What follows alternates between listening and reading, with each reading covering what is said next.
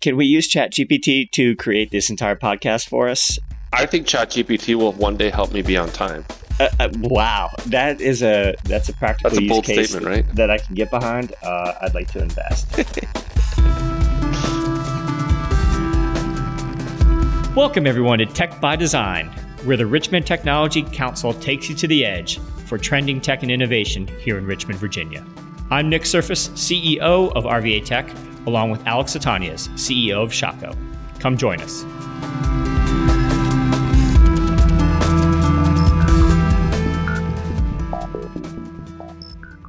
Been talking a lot about ChatGPT this week at South by, coming to you straight from Austin. Yeah. Have you seen any experience buses? I have not seen any experience buses. I think I have been in every experience house that you can imagine. So started off strong early on with the Tulsa house, which ended up just being kind of more of a club experience and not a lot about Tulsa, which is kind of interesting. But yesterday hit the Australia house, which was really interesting. They are trying to create a tech ecosystem there and drive economic development through tech. But interesting, a lot of the tech economic development aspects have been around startups and not necessarily per se creating a bigger enterprise community. So, it's a little bit different than what we have in Richmond, where we have kind of both, and we're knocking on both doors. Yeah, it's real. I mean, that's coming back to not coming back, but touching on the Silicon Valley Bank. Yeah. So with the collapse of Silicon Valley, like I was really, really stressed out over the weekend because of the implication to startups and the startup community. If the government didn't step in, I mean, the implication was just insane for startups, right? Like 50% of startups, I think there's a fact that's like 50% of startups in that Silicon Valley area or that are VC funded rely on Silicon Valley Bank. So if the thing actually collapsed, I mean, there was thousands of startups that were potentially at risk. So I'm not surprised that these locations, Tulsa or Australia, actually like focus on the startup ecosystem because it's just so powerful and it employs so many people and has so much reach. Yeah, talk a little bit about the difference between attracting versus growing. So, what's better for your town? Is it attracting a big company like CoStar, who's already got a massive presence, or is it creating the next CoStar and having that built from the ground up and creating that unicorn in your backyard? Oof. What do you think, or what you get? Well, looking around at Richmond, I mean, looking at the effect that Cap One has, and CarMax has, and Altria has, and CoStar has. And most recently, of course, CoStar. I mean, I think there's a greater short-term impact to the companies coming here first, the ones that are already established. I think not only do they bring capital and resources to town that can help leverage startups or other initiatives, they also bring talent to town, and that helps drive innovation, that folks that may eventually one day start that unicorn. So, it's almost a chicken or the egg conversation. And I think in this case, the chicken drives a lot of it and could produce some valuable eggs, if that makes any sense at all. So the chicken came first is what you're saying? I think the chicken came first. Yes, sir. But there's been a lot of other talk. We were just talking about ChatGPT, and there's been a lot of talk about NFTs and crypto and some other things. And what I've actually noticed is the explosion of ChatGPT seems to be the almost instant practical use of it. The fact that a wide audience can get their minds around it almost instantly. Whereas, we're, many years, if not decades into crypto, and, people still have trouble understanding the blockchain and how it all works. NFT, we still don't, 95% of people can't understand non-fungible. So the ChatGPT, we're putting it into play right away with almost everything. Yeah, it's the productive implication or the productivity implication of ChatGPT is just, it's insane. I mean, just this weekend, so I was at the PGA this weekend, and I asked ChatGPT to write a 900-word blog for me on my experience based on 3 articles that I found, and it was insane. Within 30 seconds, I had a blog that I had written. Last night, my daughter didn't want to read her books, and this is just family and work, right? So last night, my daughter didn't want to read books, so I asked Chat to write a short story on unicorns, mermaids, and rainbows, I think. And within seconds, we had a 5-minute story, and then we took that story and pasted it into DALL-E, which is also another product by OpenAI. And within a few seconds, we had images to go with the story. And so it was awesome. And so we had, at home it works, My sister-in-law has some complications, some health complications lately, nothing major, but we asked ChatGPT, like, what does this mean? And instead of searching on Google, like we're starting, obviously you have to like be smart about what it says, but it's just family, home, health, and it's just like it's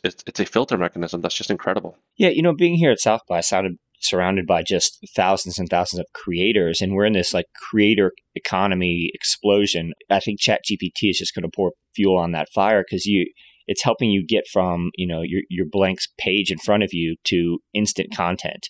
So if you are somebody like either you or me leading a company where it's encouraged for us to be thought leaders, this helps us get some words on the page that we can then kind of apply our own lens to and get content out that much quicker than we ever could in the past. So I think we're going to see even more content explosion than we see now. So now that you're at South by, what are like the two or three biggest takeaways that you've seen so far for RVA Tech? Yeah, I'm looking at the overall experience. And part of the reason I'm here is to, go to sessions and hear about tech and see what people are doing and try to have my finger on the pulse of what's coming. But I'm actually looking at it in a broader context of how something like South by Southwest can impact economic development and how it leads to the increasing boom of Austin as a tech hub. And so I'm seeing a few things. It's interesting that this is a tech conference and we talk about it's got an XR expo. It's got a lot of gaming, a lot of metaverse stuff, a lot of Web3 stuff, but we're all here IRL. We're all here trying to have a real experience in a city that has some grit to it, that has personality, that has character, and that has life. And we're all going to walk away, with some great takeaways on tech. But 99% of us, our number one takeaway is going to be, this is a really cool city. There's some brand conversion there, meaning I'm going to want to come back to Austin to do things. I'm going to tell other people about Austin. I'm going to talk about the experiences I had here. And we're in the middle of doing something called our Tech Town Initiative with RVA Tech right now, where we're looking at economic development and how to make Richmond a better, bigger tech town. And, one of the angles and aspects of that is how do we promote our events or create an event that has nationwide appeal? And I think the value of that is it brings people to your city to experience it, who can then go back and evangelize for you. So that's been one of my first takes. I'll tell you a couple others as we go along, but I'd love to hear your reaction to that. I was actually going to ask you more questions. I'm like, what are the two or three largest appeals that you think Richmond has to the community that you could like either link in on or tie to bring people in, right? Yeah, and so I'm thinking of the climate of Richmond. And what I mean by that is there's so many different elements that we have. We have all four seasons of so many different things. So going back to full circle with our conversation around enterprise and startup, we have a booming enterprise community here with CarMax and Capital One and CoStar. But we also have a booming startup ecosystem with Lighthouse Labs and Startup Virginia and access to capital and things like that. So and you couple that with things like the Virginia Biotech Hub, you couple it with our higher education, and we have all four seasons of a climate that can produce a really great place for anyone in tech to thrive, whichever part of that ecosystem you live in right now. So the fact that we have all of those elements makes us a kind of a 360-degree appeal in terms of a city for tech. Yeah, here's where I go into like selling mode. But before I start, shout out to Lighthouse Labs. The cohort started today. So I think right. they're all at 1717, learning and building. So speaking of the next unicorn, who knows? The next unicorn might be starting at Lighthouse today. Yeah, sorry, go ahead, Alex. Oh yeah, no, I was just gonna say. So you asked that question. It's just like I agree, right? So first of all, this is why I love Richmond, right? Great food, great beer. Like it all starts with food, right? You need to bring people in and feed them. And where was I this week? Oh, I was in Jacksonville last week. And we were all just talking about how great the food scene is here in Richmond, right? Like you go anywhere in Richmond and there's great food. There's also incredible breweries. So you have, and oh, by the way, there's also great coffee. So you're basically caffeinated in the morning, well fed in the day, and then a beer at night. So you can't ask for more there. We have companies like, what is it, like the Martin Agency, right? Like creative agencies that basically take brands to the next level. You have startups, you have incredible startups, like you have Babylon Farms. We're going to bring them on to the podcast, right? So we have that startup community. The city is not that expensive, so it's not crazily priced, which makes it affordable for people to come and actually like take their risk or take a chance at a startup without having to live in a dorm or live in shared housing for 5 or 6 years until they could actually make it. So I think there's so many great aspects to the city that make it really, really cool. The other nice thing about Richmond is even though our airport doesn't take us everywhere on direct flights, we are like relatively centrally focused within the East Coast, right? So we could get to New York in an hour, we could get to Miami in an hour or two. So I think there's, like you said, it's a nice location. It's a fantastic location, great food, great beer, companies up and down the spectrum, right? We have these awesome startups that are beginning. We have these incredible companies, and then we have a lot of service companies that allow you to take you, like allow companies like Shaco or Babylon Farms to go to the next level, right? So I think the ecosystem is just incredible for the tech community. Yeah, I couldn't agree more. For me, the second biggest takeaway is the creativity of our city and what that brings to a city's personality and brand. I mean, I'm looking around Austin. It's the people that you see. It's keep it weird, and there's something about that where it feels like everybody here has a story and has creative potential. And that potential could lead to a variety of different things, whether it's in the startup world or something you're working on at Capital One. And we have that here. And looking at the way VCU is positioned as a creative school, we have the brand center, the way there's just so much art and culture happening around the city, and how that kind of extends to everybody in the city to a certain degree, who then go to their normal jobs that in some cases are very standard, very vanilla, but then they can apply that creativity and make something that's a little weird, something that's a little different, and maybe is a differentiator from what you see out there in the rest of the world. And I think that creative potential is another driver for Richmond. Yeah, and I think, Nick, if you asked me the same question, I'm going to ask myself the question. But if you asked me this question 2 or 3 years ago, I think it would have been a frustrating aspect to what Richmond was. But today, I love it, right? We've talked about this a lot, but Richmond focuses on the practical, right? So when we talk about tech here in Richmond, it's how do I implement it? How does my user consume it? How do people benefit from this? Those are the conversations I have with a lot of people here in Richmond. And in today's economy, that is such an awesome factor. It's how do I build something that people can use versus how do I experiment for 3 to 5 years? And the experimentation is great. I think it's extremely important. But here in Richmond, people are like taking the practical and putting it to use. And I think that's really, really cool.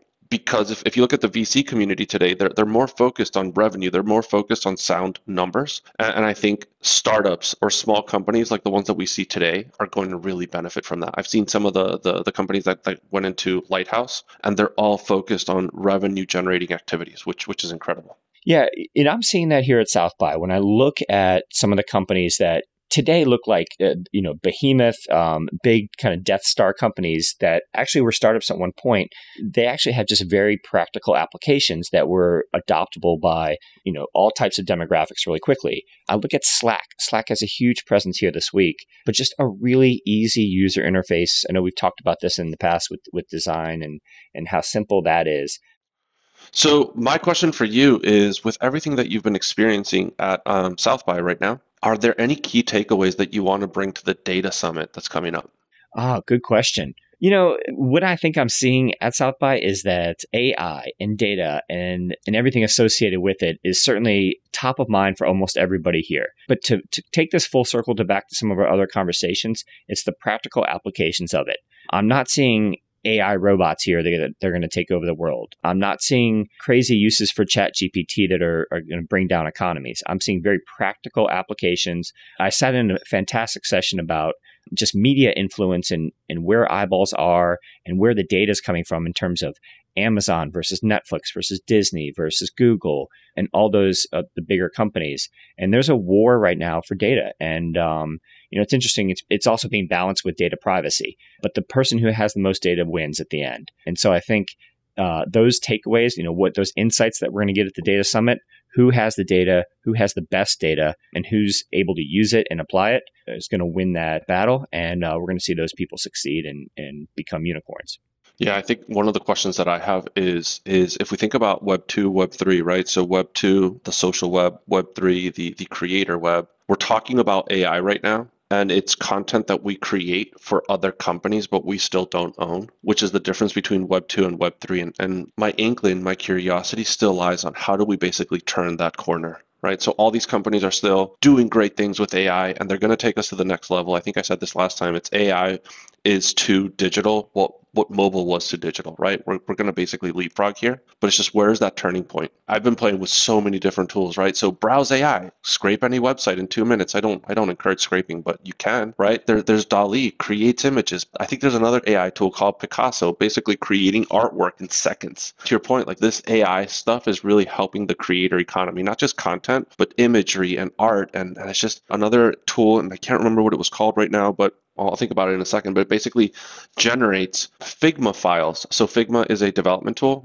a design tool, but it generates Figma files for mobile screens in seconds. And so you take this screen and then you have a developer or a designer basically mock it up to make it a little bit better, but you have the bones and structure of the application. Yeah, and I think you're kind of painting a really interesting picture here, that there are other tools as well. It's not just ChatGPT, and ChatGPT is just the shining star at the moment. But we're going to see a lot of different tools and applications come about. I heard a really interesting comparison. Somebody was like, "How did ChatGPT get so big so quickly?" And they compared it to a ketchup bottle, how we've had it for a while. It's a brand new bottle. We've opened it up. We've been banging on that bottle for a while. And then all of a sudden, blah, blah, blah, blah, all the ketchup came out at once. And, I think that's just going to happen on multiple different technologies and companies. And we're going to see a whole explosion and a plethora of the first tool to really catch on. Agreed. Well, Alex, it's been a good morning. I appreciate the chat. We're going to see everybody next time on Tech by Design. For sure, Nick. And last question for you. Last question. Make sure you take pictures of the experience trucks so we could bring one to South by next year with RVA Tech and Sxsw. Yeah, I just need to know what kind of tacos we're serving in that truck. That's digital tacos. Figure it out. Metaverse tacos. Digital. Metaverse tacos. Love it. All right, let's work on it more, Alex. Awesome, Nick.